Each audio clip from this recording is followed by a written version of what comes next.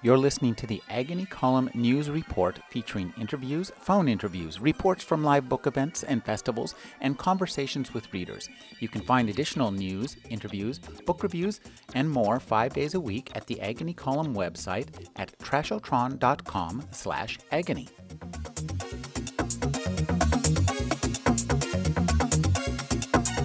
I'm speaking with Jedediah Berry. He's the author of the Manual of Detection. We're here at SF&SF. Thank you for joining me, Jedediah.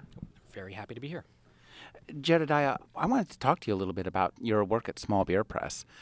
Tell us how you got involved with them. Well, I was actually at the University of Massachusetts in grad school there when I found out that Small Beer Press had moved from Brooklyn to nearby Northampton. So I had been a fan of the books that they had been publishing for years. Knew Kelly Link's short story collection, Stranger Things Happen. So I immediately emailed them and asked if I could volunteer my time. So it became an internship, and then eventually, when they saw I wasn't going away, they hired me on. Well, working in the small press is an interesting avocation because it's not. I mean, presumably you're back east. You could go to New York. What made you choose to work with Small Beer? Well, they were publishing the kind of work that I simply wanted to see more of.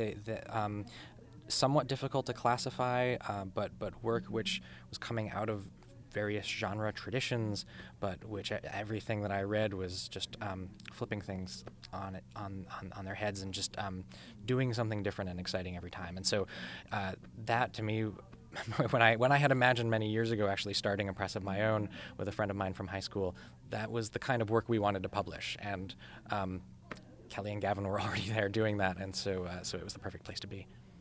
Now, talk about working in the small press and creating your own fiction. There must be some kind of interplay between those two. There is. I mean, to some extent, I consider it the extension of the same conversation. Being at Small Beer has actually introduced a whole world to me, simply just the community of writers and readers who are at the conferences and conventions. It's such a warm and generous community, and I feel like that I've just gained so much from that. Although on the other hand, I try to keep my editor brain a little separate from my writer brain, because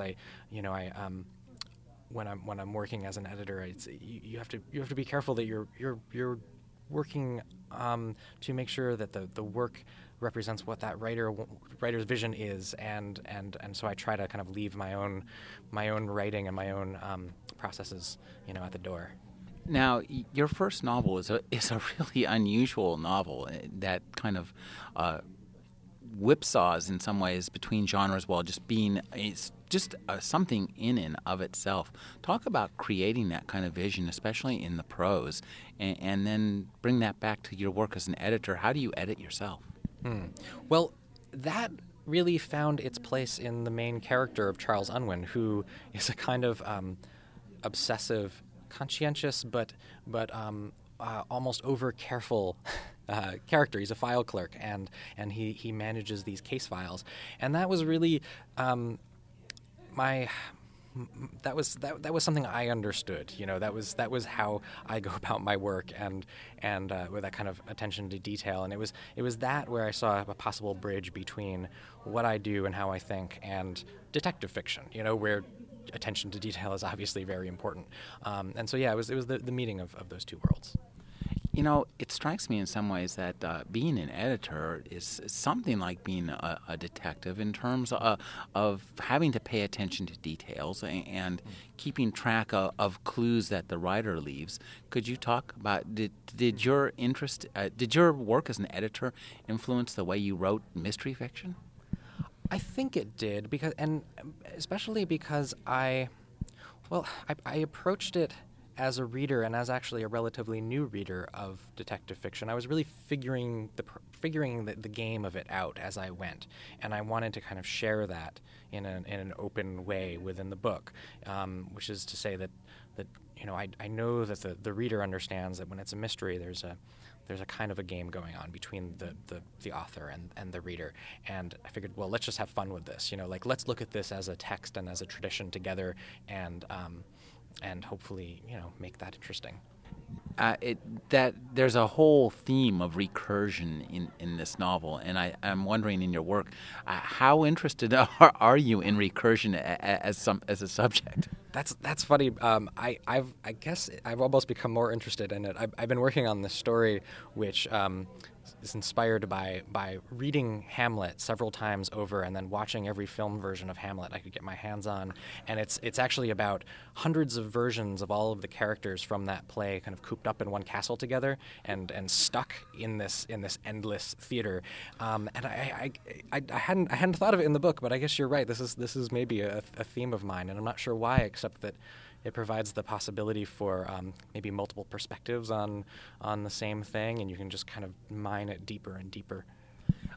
One of the things that makes your work so interesting is that it takes itself quite seriously. We feel that the universe takes itself quite seriously. It's very consistent, but it's also very funny because you talk about that finding, and you seem to find humor in the consistency. I am glad. Yeah, boy, I'm not sure. It's so hard to talk about humor. I hope that it's there, and I hope people get it.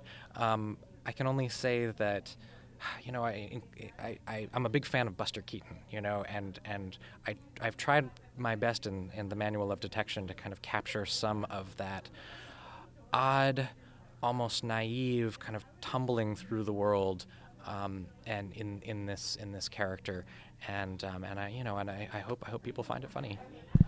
Now, this novel, though it's not exactly science fiction, has the feel of science fiction a lot.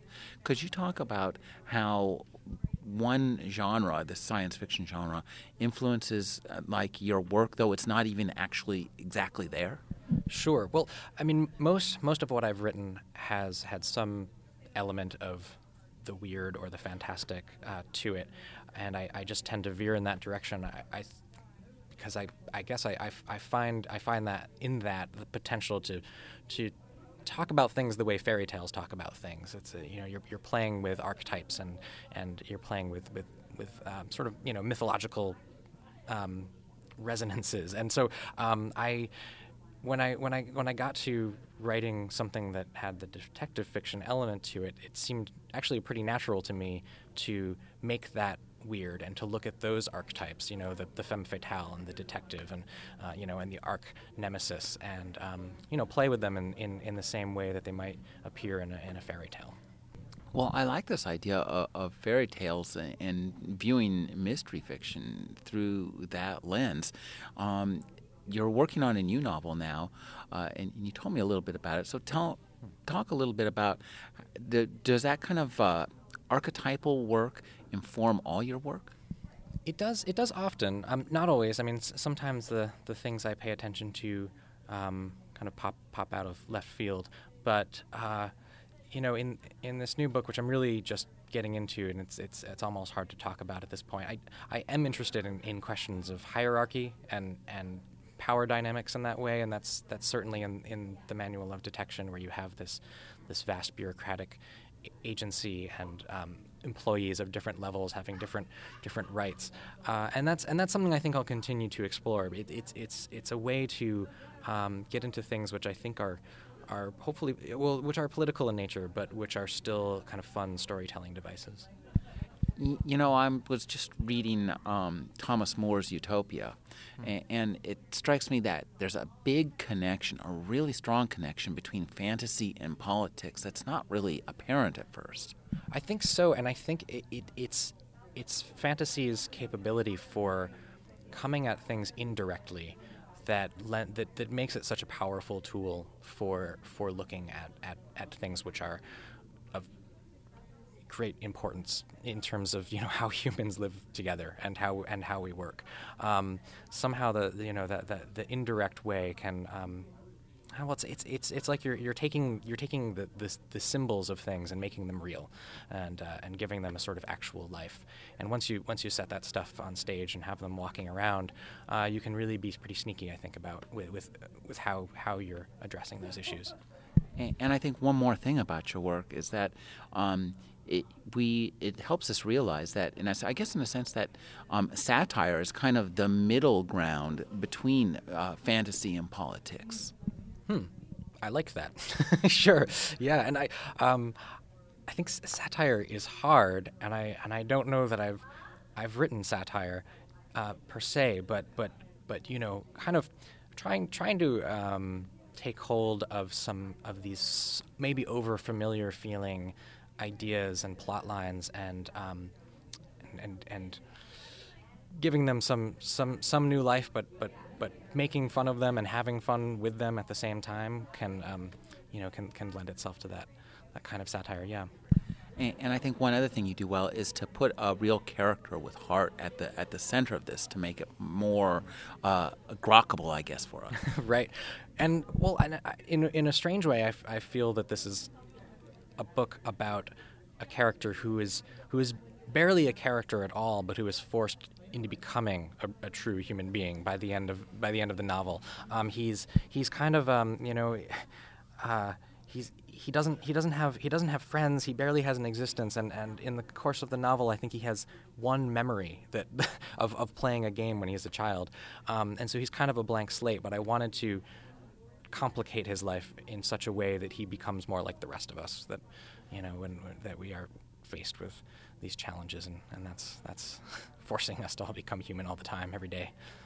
I've been speaking with Jedediah Barry. I can attest he's an actual human. I'm hoping he has memories. Thank you for joining me, Jedediah.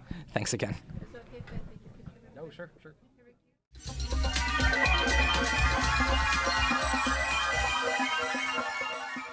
You're listening to the Agony Column News Report, featuring interviews, phone interviews, reports from live book events and festivals, and conversations with readers.